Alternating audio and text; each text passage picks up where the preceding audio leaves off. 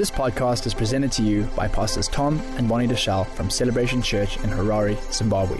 For more information, please visit celebrationmen.org. So I want you to take your Bibles out, and I'd really like you to read your own Bibles, and I'd like you to get a pen and write in your Bible and study with me today as we study the Bible today, as we study the Scriptures. This is a very, very important concept that I'm about to teach you. And there are many people that don't understand this concept. In fact, I would venture to say that most Christians in this country don't understand this, because if they did, they would probably live their lives a bit differently.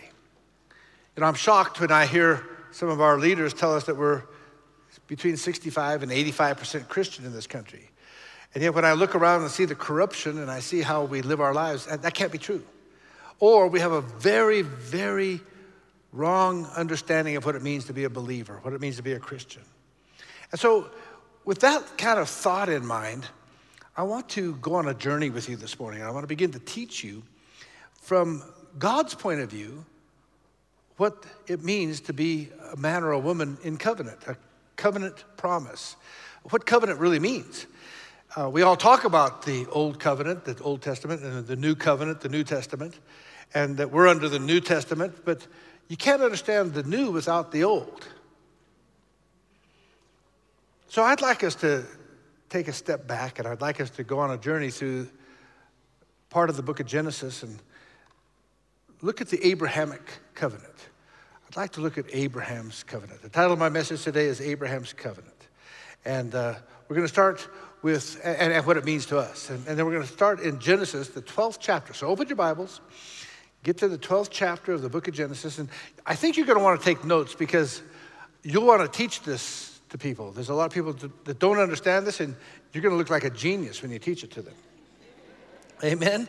So Genesis chapter 12, verses 1 through 3, it says, "Now the Lord had said unto Abram, Get thee out of thy country and from thy kindred and from thy father's house unto a land that I will show thee, and I will make of thee a great nation, and I will bless thee, and I will make thy name great, and you shall be a blessing.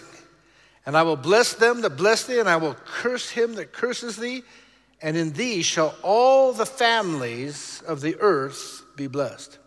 Now, that's an incredible promise, and that's the original promise that had Abram leave the Ur of the Chaldees and pass to a place that God would show him, looking for something that he wasn't even sure what he was looking for, but trusting God, knowing that he would be blessed so that he could be a blessing, and that in him, all of the families of the earth would be blessed. In chapter 14, we read the story concerning Abraham's life of several kings who come against the kings of Sodom and Gomorrah.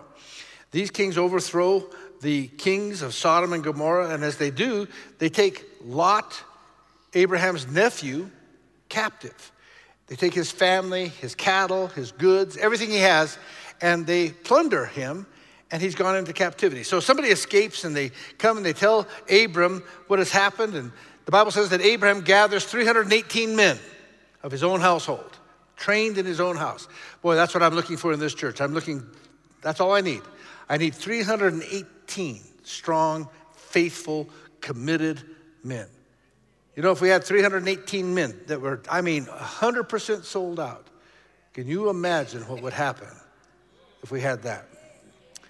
Abraham gathers these men out of his own household, and he goes after the kings that had defeated the king of Sodom and the king of Gomorrah, and they've taken his nephew Lot. Amazingly, this unified group of men, trained men, were strong enough to recapture all that had been taken, and they were able to win the battle against 4 kings. In Genesis 14, verse 21, it says, "And the king of Sodom then comes to Abram. He says, Give me the persons and take all the goods for yourself. And Abram said to the king of Sodom, I have lifted up my hand unto the Lord, the Most High God, the possessor of heaven and earth, that I will not take from a thread even to a shoe latchet, and I will not take anything that is thine, lest you should say, I have made Abram rich. Boy, let me tell you something. When I see that passage of Scripture, would to God that we had a few men here in Zimbabwe, a few men in this church that would say, I will take nothing but what God gives me. You see, part of the problem in our country is that we'll sell out to not even the highest bidder anymore. We just sell out to anybody that'll make my life easier. No conviction. You know, our government ministers, it's now become so evident that they're corrupt, that they just sell and buy to anybody that'll pay them, not in concern for the nation, not trusting God for sure. We have businessmen, they don't trust God. They would sell their soul for a promotion. They would sell their soul to have a house in Bardale. They'd sell their soul to live in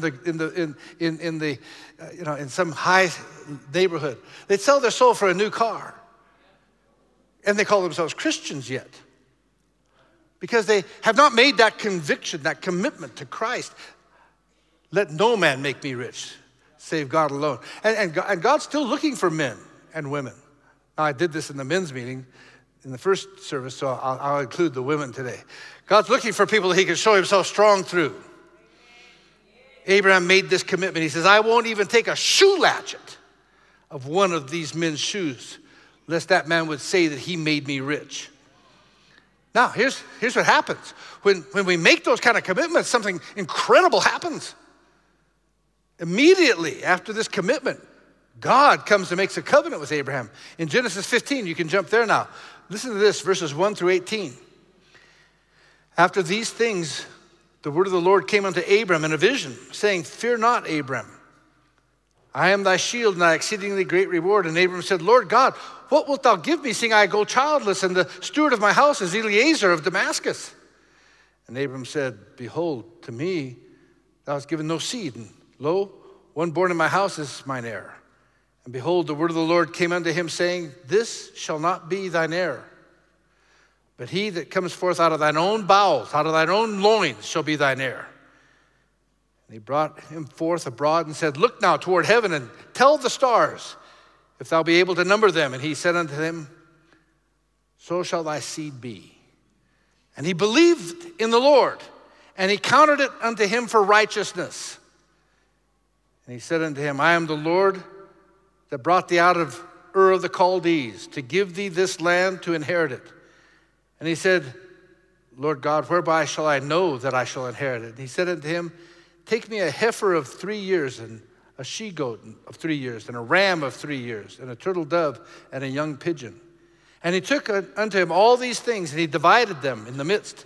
And he laid each piece against each other. But the birds divided he not. And when the fowls came down upon the carcasses, Abram drove them away. And when the sun was going down, a deep sleep fell upon Abram. And lo, an horror of great darkness fell upon him. And he said to Abram, Know of a surety that thy seed shall be a stranger in the land that is not theirs, and shall serve them, and they shall afflict them for 400 years. So what's he talking about here? He says, Abram, here's the covenant I'm making with you. Know this, that your seed, your family, the people that are with you will go into captivity for 400 years. Now, is that a great promise? For 400 years. And so he's prophesying, long before this ever happened, he's prophesying about the children of Israel, Jacob, his grandson, going into Egypt, into bondage, into slavery. He says, but afterward, he says, and also that nation whom they shall serve, I will judge. And afterward shall they come out with great substance. And thou shalt go to thy fathers in peace, and thou shalt be buried in a good old age. But in the 4th generation they shall come hither again. For the iniquity of the Amorites is not yet full. And it shall come to pass that when the sun went, and it came to pass, I should say, when the sun went down and it was dark, behold, a smoking furnace and a burning lamp that passed between those pieces. In the same day the Lord made a covenant with Abram, saying, Unto thee and unto thy seed have I given this land, from the river of Egypt to the great river, the river Euphrates, So this covenant that was made, Abram fell into a deep sleep, and this fiery furnace or this great light was Jesus. Jesus himself, God himself came and made the covenant with man. He walked a circle of 8. If you study this, you'll see it's perfect covenant terminology. It's amazing what happened. Then in Genesis 17, we pick up the story, and it says, and when Abram was 90 years and 99 years old, the Lord appeared to Abram and said to him, I am the Almighty God. Walk before me and be thou perfect, and I will make my covenant between thee and me and thee. And I will multiply thee exceedingly. And Abram fell on his face, and God talked with him, saying, as for me, behold, my covenant is with thee. And thou shalt be a father of many nations. Neither shall thy name be any more called Abram, but thy name shall be called Abraham. For a father of many nations have I made thee. See, God established a blood covenant with Abraham in chapter 15.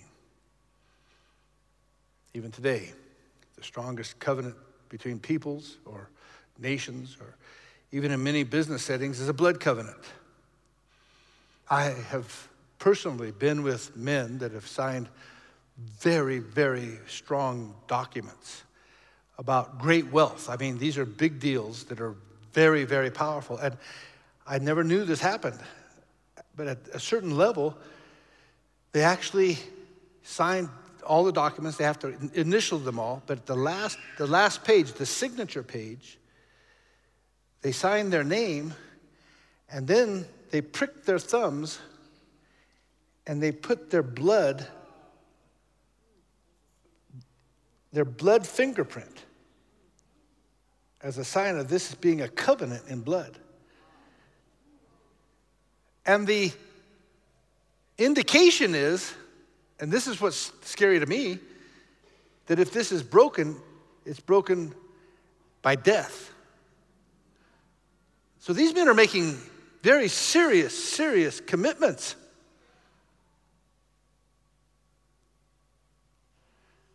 There used to be a day when we understood covenant. It used to be that if a man shook your hand, that his word was his bond, and that handshake was unbreakable. It's unfortunate today that has long gone by the wayside. It's also unfortunate that this rite of blood covenant is also being corrupted, and we are seeing many covenants of darkness being ratified in blood. We even hear of some of our political and our own business leaders in this country that have pledged and corrupted themselves in this manner. Personally, we know of some people that have done so with the shedding of innocent blood of children. Our country is rife with witchcraft at the highest levels. And they do it now unashamedly. They speak of it openly as if it was okay. Pedophilia is rampant. Human trafficking is rampant. And it all has to do with covenants of darkness and evil. And that's why a nation like ours, so rich in wealth and so rich in prosperity and blessing, can never be blessed as long as we continue with covenants of darkness.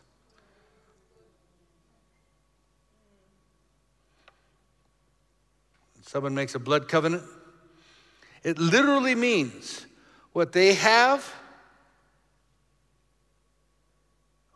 or it literally means what they have, what is yours, and what you have is theirs, even to your life, if the other one has need of it. And that's why I want you to watch very, very carefully the demise of those that commit covenants of darkness. They never really prosper. In the end, they don't. Oh, in this life, they get money, and they get the appearance of being very powerful, and they get the appearance of having great wealth. But study their lives. Study and see if there's peace. Study and see if there's blessing. Study and look at their marriages and their children and what they end up with. I've got news for you. God rewards and he blesses the righteous. Here's what God said to Abraham in verses 4 and 5. He says, as for me, behold, my covenant is with thee, and thou shalt be a father of many nations. Neither shall thy name be any more called Abram, but thy name shall be called Abraham, for the father of many nations I have made thee. See, Abram is an incredible word. It means something. It means exalted father. If you study Abraham's life or Abram's life, before he became Abraham, the only person he thought about was himself. Like so many men today only think about themselves. In fact, our society is selfish. It thinks only about itself. And men today have become so selfish, they only think about their toys, and they think about how much money they can make and what they drive and where they live, and it's all self-focused. But when God does a work in a man's life, when God himself covenants with a man, something incredible begins to happen, and he changes that man's character. He changes his very nature, and he makes him from Abram to Abraham, a father of nations. Now, let me tell you something. A father's heart is an entirely different thing. A father nurtures. A father cares for his wife, his children, his business, his nation. It's something that God does in the hearts of a man, and he becomes the father of a great multitude. What God was saying is, when he spoke to Abraham, he says, I've already done this. I've made you a father of many nations. I've already done it. Then he goes on to say in verse 7, and I will establish my covenant between me and thee and thy seed after thee in their generations for an everlasting covenant, to be a God unto thee and to thy seed after thee. Now, I want you to notice something. I want you to notice what God said. He says, I have established my covenant between me and thee. In other words, the covenant is standing between me and you. If anyone gets to me or to you, they're going to have to go and deal with this covenant. That's what covenant is. The covenant is, hey, if anybody's going to get to either one of us, it's got to be through this covenant. He says, if I'm going to get to you, Abraham, I have to do it through the covenant. If you want to get to me, Abraham, you've got to do it through the covenant. In other words, the covenant is what regulates how I will deal with you and how you will deal with me. It's no different today.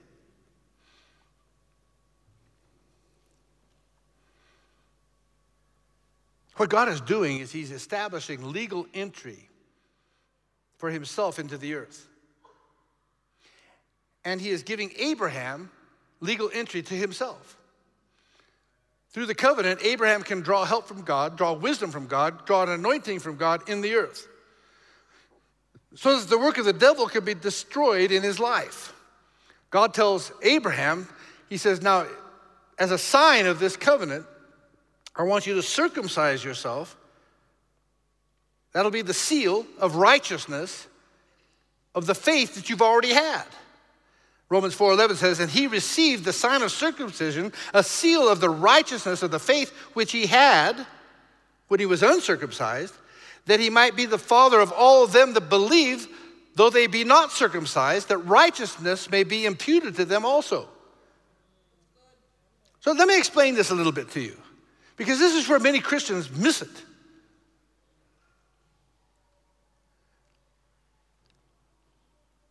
We have some people that are so confused.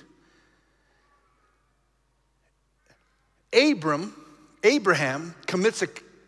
has a covenant with God, and the covenant is the covenant of promise. He says, from thy loins there shall be a seed. He wasn't speaking of the seed of his own son. He was speaking of a seed to come. That seed would be for the salvation of all men. That seed would be the covenant seed because of Abram's faith for all mankind. Every man, every family that's named under that seed. After Abraham came Isaac, Jacob. Eventually, after 400 years of captivity, we see a guy named Moses show up. Moses comes to deliver this band of people called Israelites out of captivity. And in order to do so, he takes a bunch of slaves that have slave mentality, and he says, okay, I've got to give you some laws, and he builds a nation. Now you have to understand, they have no laws. They don't know anything. So God gives them laws to govern their nation by. Moses gives the law. Who was the law for? Was it for you and me? It was only for one group of people. It was for the Israelites. You and I have never been under the law. We've been under promise. So when you get born again, you don't get born again because of obeying the law or because of law or being a Jew. You get born again when you accept the seed of promise, which was promised in Abraham and is manifested in Jesus Christ. And it's done by covenant. You see, the covenant gave God legal entry into the earth through Abraham. How many of you know God couldn't just come and do whatever he wanted to do? You say he's God, he can do whatever he wants to. No, God's legal. God couldn't just come. Man had been responsible for earth. You and I had been responsible for earth. And because our father sinned, he committed high treason against God, and he relinquished his authority to God's opponent, the devil. And the devil became the god of this world. So God needed a way to have legal entry to come back into the world. And the only way he could do that is through a man who would make covenant with God and give God legal entry to come back into the world. If you study the Bible, you're going to find out it's a series of covenants, and every covenant gets stronger and stronger. Even with Abram. Abram started by leaving Ur of the Chaldees and then covenanting with God. Each covenant gets stronger with Abram, but how much more throughout history? So God had to find men that he could call upon, that he could covenant with, in order to remove the god of this world from his dominion in the earth. He also had to find men that would prophesy certain things into existence. I don't know about you, I always thought about being Isaiah. I'd hate to have to prophesy about someone being born of a virgin. Huh? You're asking me to talk about somebody being born of a virgin. Can't do that. My mind just can't get there. Yet God found a man. God found a man who had declared into the atmosphere, because everything has to be spoken before it can come to pass. God found a man in Abraham that allowed him to have legal entry through man in order to destroy the works of the devil. Genesis 18, verses 1 and 2, and it says, "And the Lord appeared unto him in the plains of Mamre, and he sat in the tent door, he sat in the tent door in the heat of the day.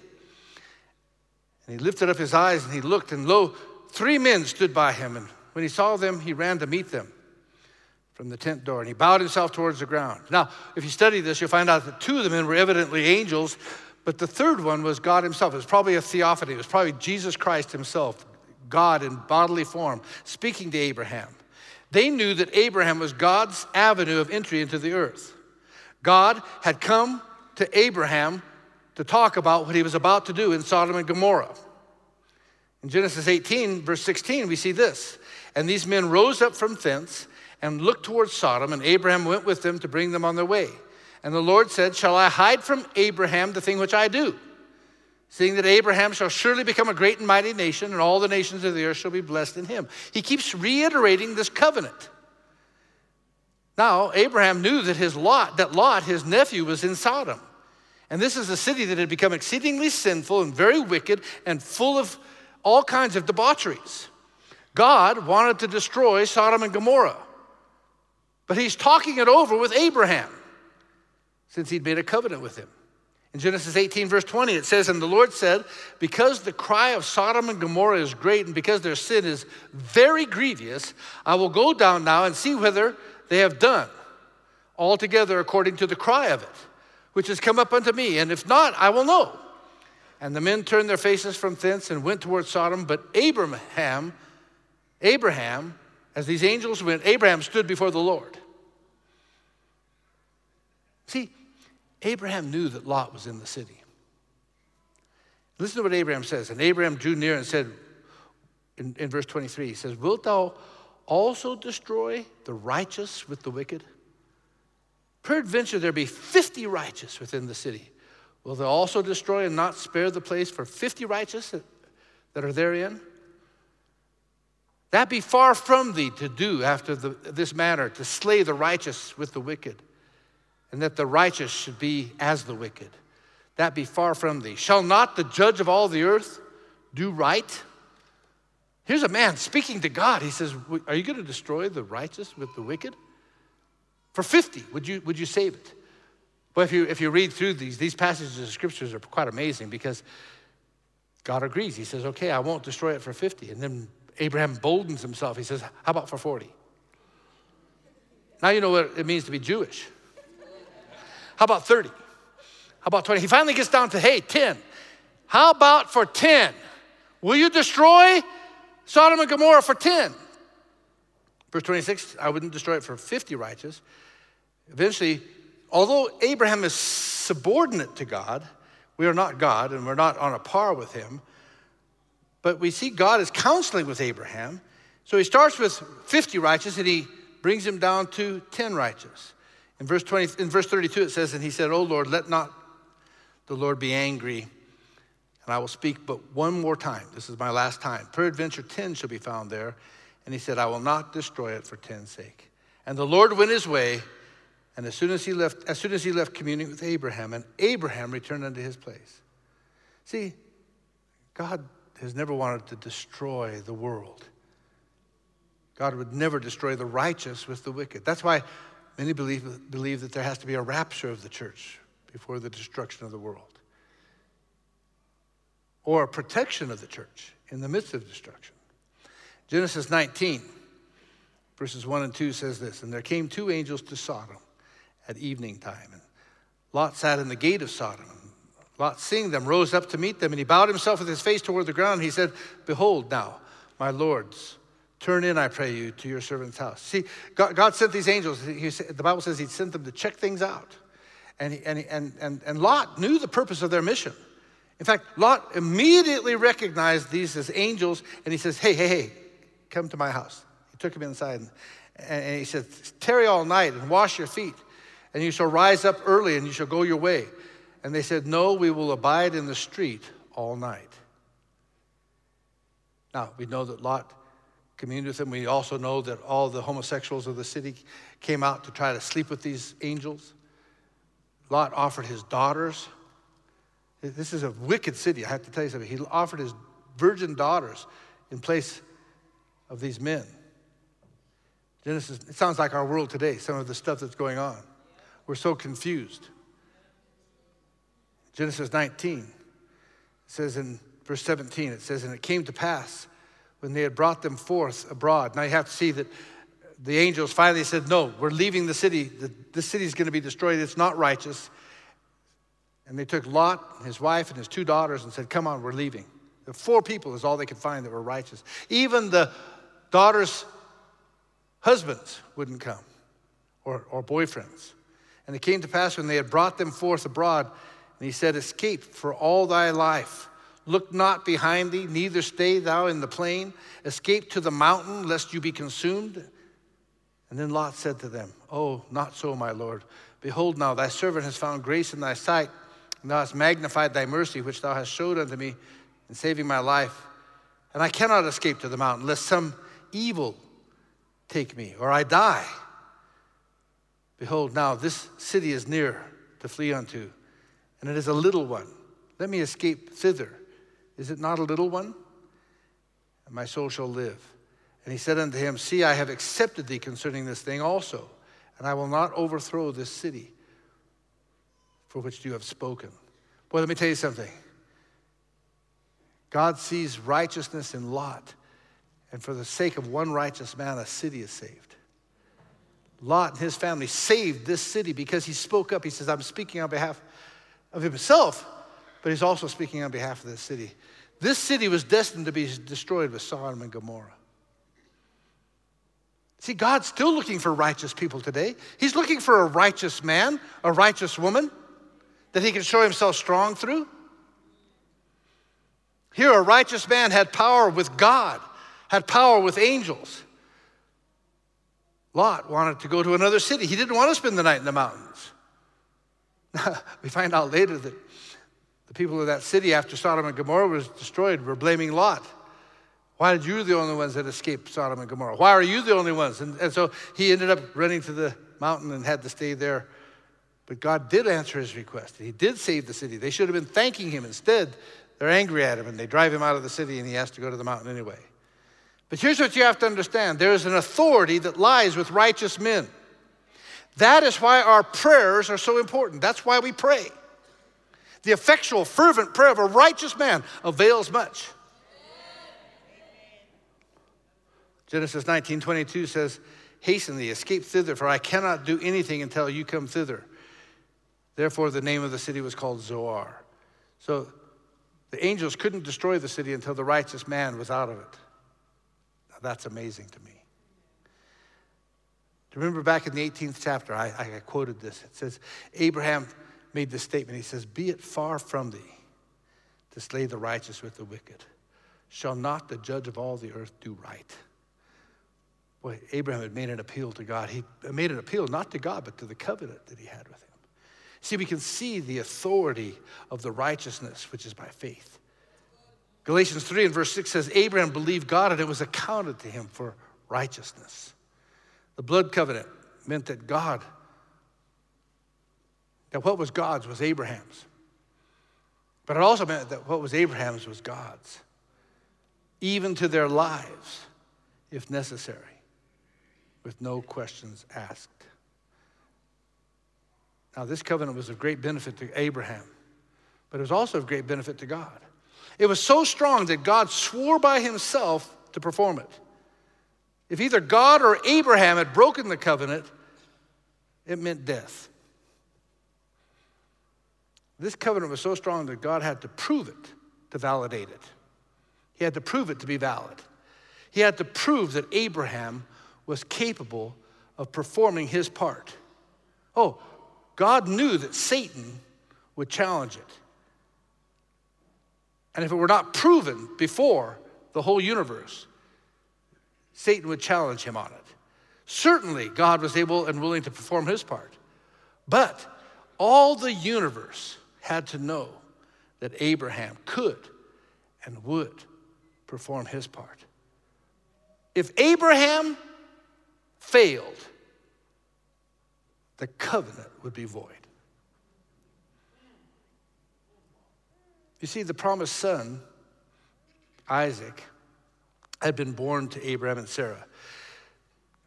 Abraham was receiving the benefits of this great covenant, and everything was going great for him.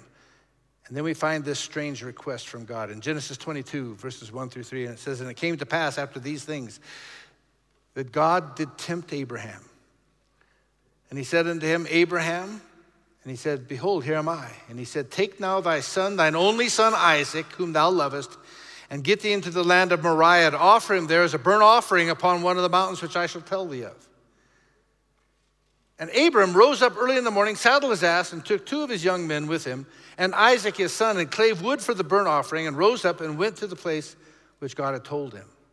Now, I don't know about you, as we read this, it is really hard for me to imagine what Abraham must have felt as he made his way up this mountain. He had the wood, he had the fire, he had the knife, and then his son Isaac, probably about 15 to 17 years old, looks at him and says, hey, Dad, where's the lamb for the burnt offering? Now, Abraham speaks one of the most powerful prophecies, one of the most powerful words in the whole Bible. In Genesis 22, verse 8, he says, my son, God will provide himself a lamb for a burnt offering. Just the way that is constructed is incredible. That was exactly what God was about to do. Provide himself. Provide himself. God manifested in the flesh, in the form of Jesus the Christ, to be the sacrifice for man once and for all and forever. But it would never have happened if it hadn't have been for the obedience. In obedience, Abraham binds his own son and lays him on the altar. Verse 10 says, and Abraham stretched forth his hand and took a knife to slay his son. And the angel of the Lord called unto him out of heaven and said, Abraham, Abraham. And he said, Here am I. And he said, Lay not thy hand upon the lad, neither do thou anything unto him. For now I know that thou fearest God, seeing that thou hast not withheld thy son, thine only son, from me. And Abraham lifted up his eyes and looked, and behold, behind him a ram caught in the thicket by his horns. And Abraham went and took the ram and offered him up for a burnt offering instead of his son. You know, Abraham knew the power of covenant. He must have understood the power of the blood covenant. But he also knew what it was required of him, because he was obedient to what seemed to be an unreasonable request. But not once did he hesitate in offering his only son. The Bible says that Abraham believed, and it was accounted unto him as righteousness. Romans 4:11 says, And he received the sign of circumcision, the seal of the righteousness of faith, which he had yet being uncircumcised, that he might be the father of all them that believed. Well, can I tell you something? There's something that happens when you believe God. He hadn't been circumcised, yet he'd already received the promise. He hadn't received his son back from the dead, but he believed that God could raise him from the dead. He acted as though something would happen by faith. Faith acts as though what God says is true, even though you can't see or haven't experienced the promise yet. 1 Corinthians chapter 1, verse 30 seals it by saying this: Jesus is made unto us wisdom and righteousness and sanctification and redemption. He's made unto us. How do we receive that? By faith. You see, I want you to understand something. Abraham's faith, Abraham's obedience accomplished more for us than it did for him. Genesis 22, verse 15 and 16 says, And the angel of the Lord called unto Abram out of heaven a second time and said, By myself I have sworn, saith the Lord, for because thou hast done this thing and hast not withheld thine son, thine only son. Well, what's God saying here? God says, you've already done it. Because Abraham was willing to raise his knife against his child, God said to him, it's received as being done already. What was behind Abraham's obedience to what seemed to be this unreasonable request? Well, God himself had already given a commandment. God said, thou shalt not murder, thou shalt not kill, one of the 10 commandments. But now he's telling Abraham to offer up his only son as a sacrifice. In the natural, it doesn't make sense. This thing is so far-reaching that few people understand it. But a blood covenant had been made. A covenant is a contract which binds both parties. God made this covenant with an earthly man. God knew that Satan was going to challenge what he was about to do. And God wanted to bring something eternal, an eternal redemption to mankind. Let me try to illustrate this before I try to bring the significance of it and close. Let's imagine that the city here in Harare is accepting bids on a $10 million building at 10 o'clock on Monday morning. There's a man who's been sleeping on the streets, and he reads a local newspaper about this bid and says, hey, I used to build houses. I believe I can bid on this job. But instead of bidding $10 million, he turns in a bid for $2 million. Now, for sure, he's the lowest bidder. But before the bid is qualified, he must prove that he can perform his part of the contract.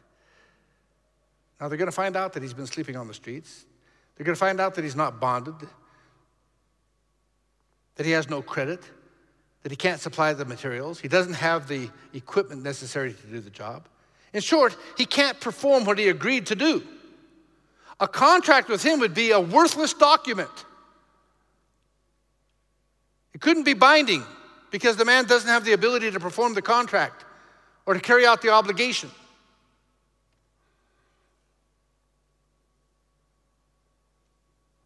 God knew that Satan was going to challenge him about the legality of making such a covenant with a man on earth.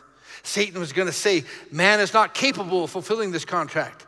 It's a one-sided deal. It's invalid. Abraham won't go through with it. He won't offer his son's life, nor his own life for that matter.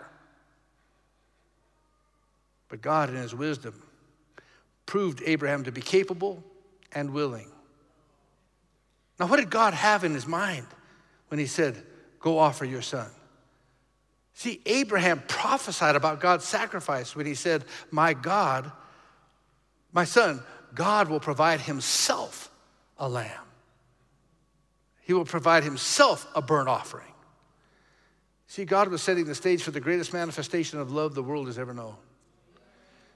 God was saying, I'm going to prove the covenant I made with Abraham. I'm going to prove that it's legal, and I'm going to prove it once and for all. He says, because Abraham will keep his side of the covenant, I'll be able to keep my side. So he demanded that Abraham sacrifice his only begotten son. God didn't ask Abraham for his own life. He asked for his son, the one that would be heir to everything, and through whom his seed would be. Actually, the seed God is talking about is Jesus. God said, I have sworn by myself because you have done this thing. See, Abraham performed his part. And he did it very well. God called it done. And the Supreme Court of the universe, it was written as done. Abraham has given his son. Hebrews says it this way, by faith, Hebrews 11, verses 17 through 19. By faith, Abraham, when he was tried, offered up Isaac. And he that had received the promises offered up the only begotten son, of whom it was said that in Isaac thy seed shall be called, accounting that God was able to raise him up, even from the dead, from whence also he received him in a figure. Can I tell you something? This was a legal contract, a legal document that actually stands witness to Satan and to all the demons of hell that Abraham gave his son. And God has proven that this document is legal. The blood covenant God made with Abraham was valid and will stand forever.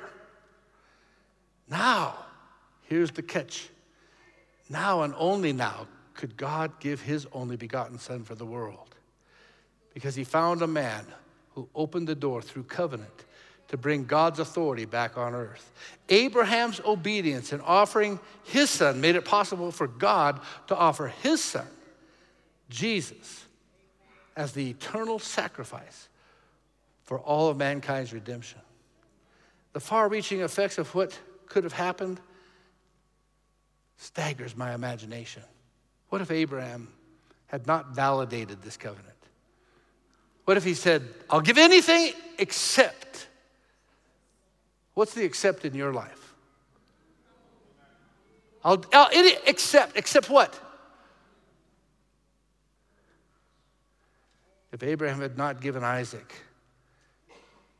God could not have given Jesus. The covenant would have been void. It would have been illegal. It would have been illegal for God to provide himself a lamb. Abraham's obedience to the covenant gave God the legal entry into the earth to redeem man with his son, Jesus. Many people today have got this concept that, well, we're in the new covenant. That means I can live however the heck I want to. It doesn't matter. That is not true. The fact is, if you do sin, not when you do, if you do sin, you have access to God. You have access to righteousness through the blood of Jesus Christ. But if we take this great grace that God's given us and we don't understand that the covenant has two sides to it, all the blessings of the covenant come when we uphold our side of the covenant. God's going to uphold his, but he says, if you want my blessing, he says, trust me. God's looking for a man. God's looking for a woman that will live this life. He says, I'm your man. I'm your woman. And to the best of their ability, they're walking with God.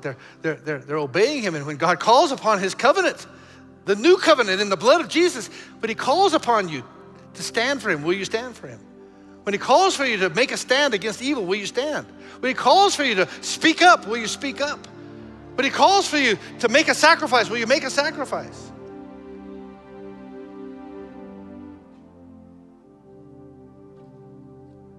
The covenants don't get weaker, they get stronger. There's no stronger covenant than the covenant that our Savior made for us on the cross of Calvary. He deserves us 100%.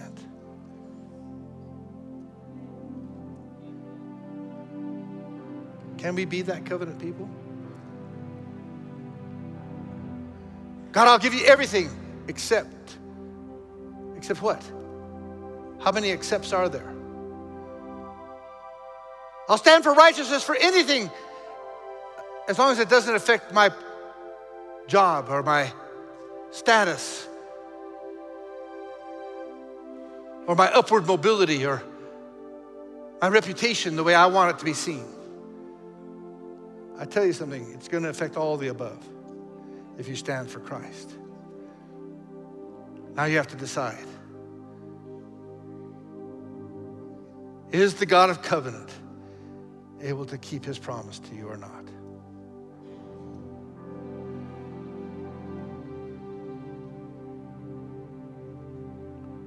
Father, I pray for these that are in this room today, those that are listening online. I'm asking, God, that you would cause a conviction to come over our souls.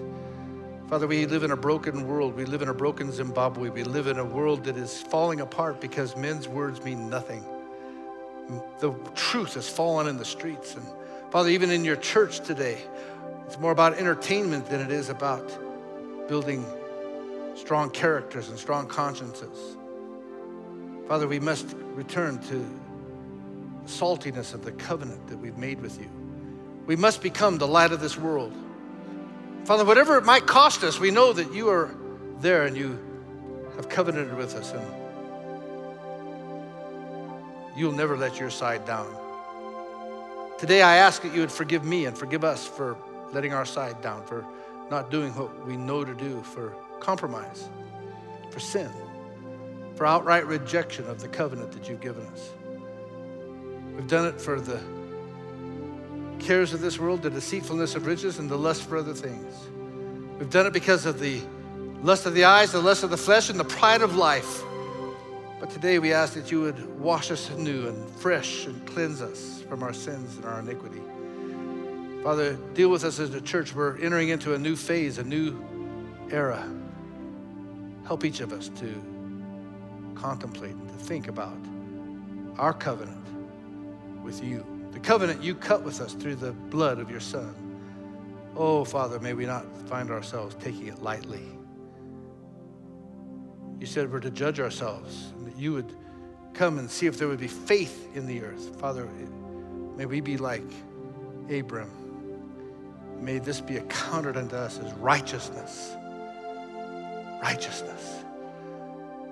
Renew a right spirit in us. Create in us a clean heart, oh God. Help us to respond to your word today, I pray, in Jesus' name. Thanks for listening. For more teachings and videos, visit celebrationmen.org.